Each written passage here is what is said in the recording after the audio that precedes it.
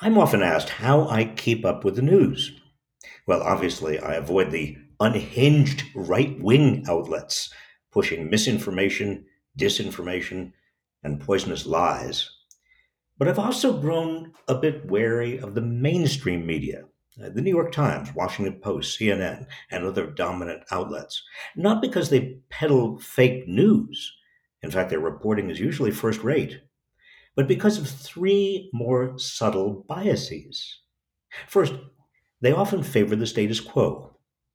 Mainstream journalists, wanting to appear serious about public policy, often rip into progressives for the costs of their proposals, but they don't ask self styled moderates how they plan to cope with the costs of doing nothing or doing too little about the same problem.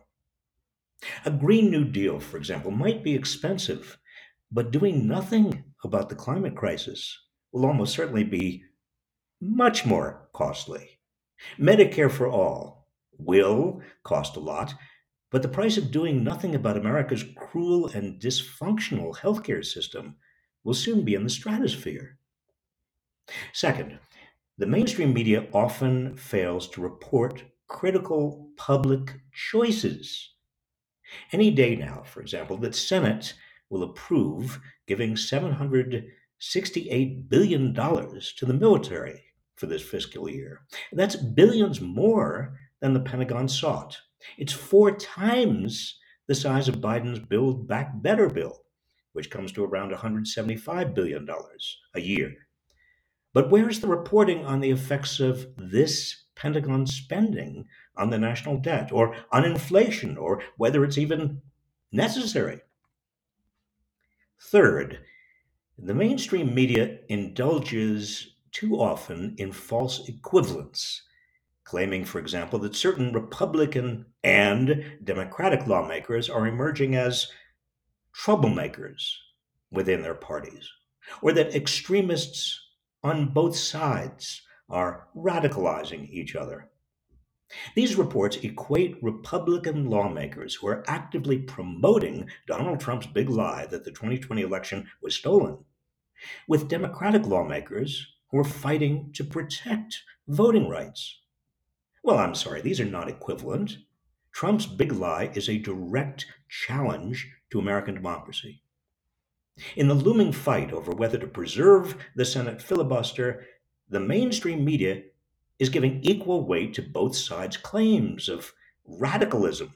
But wait a minute, ask yourself which is more radical?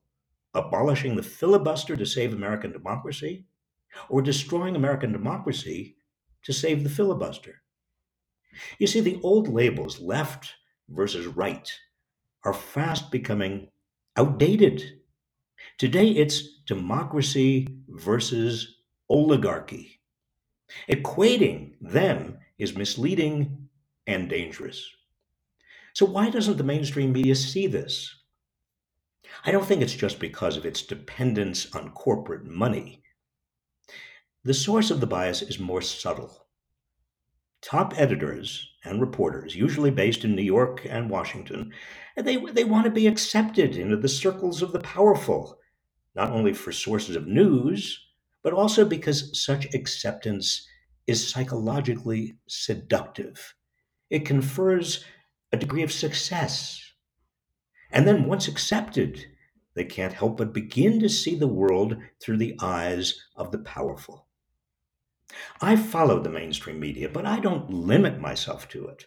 And I don't rely on it to educate the public about bold, progressive ideas that would make America and the world fairer and stronger.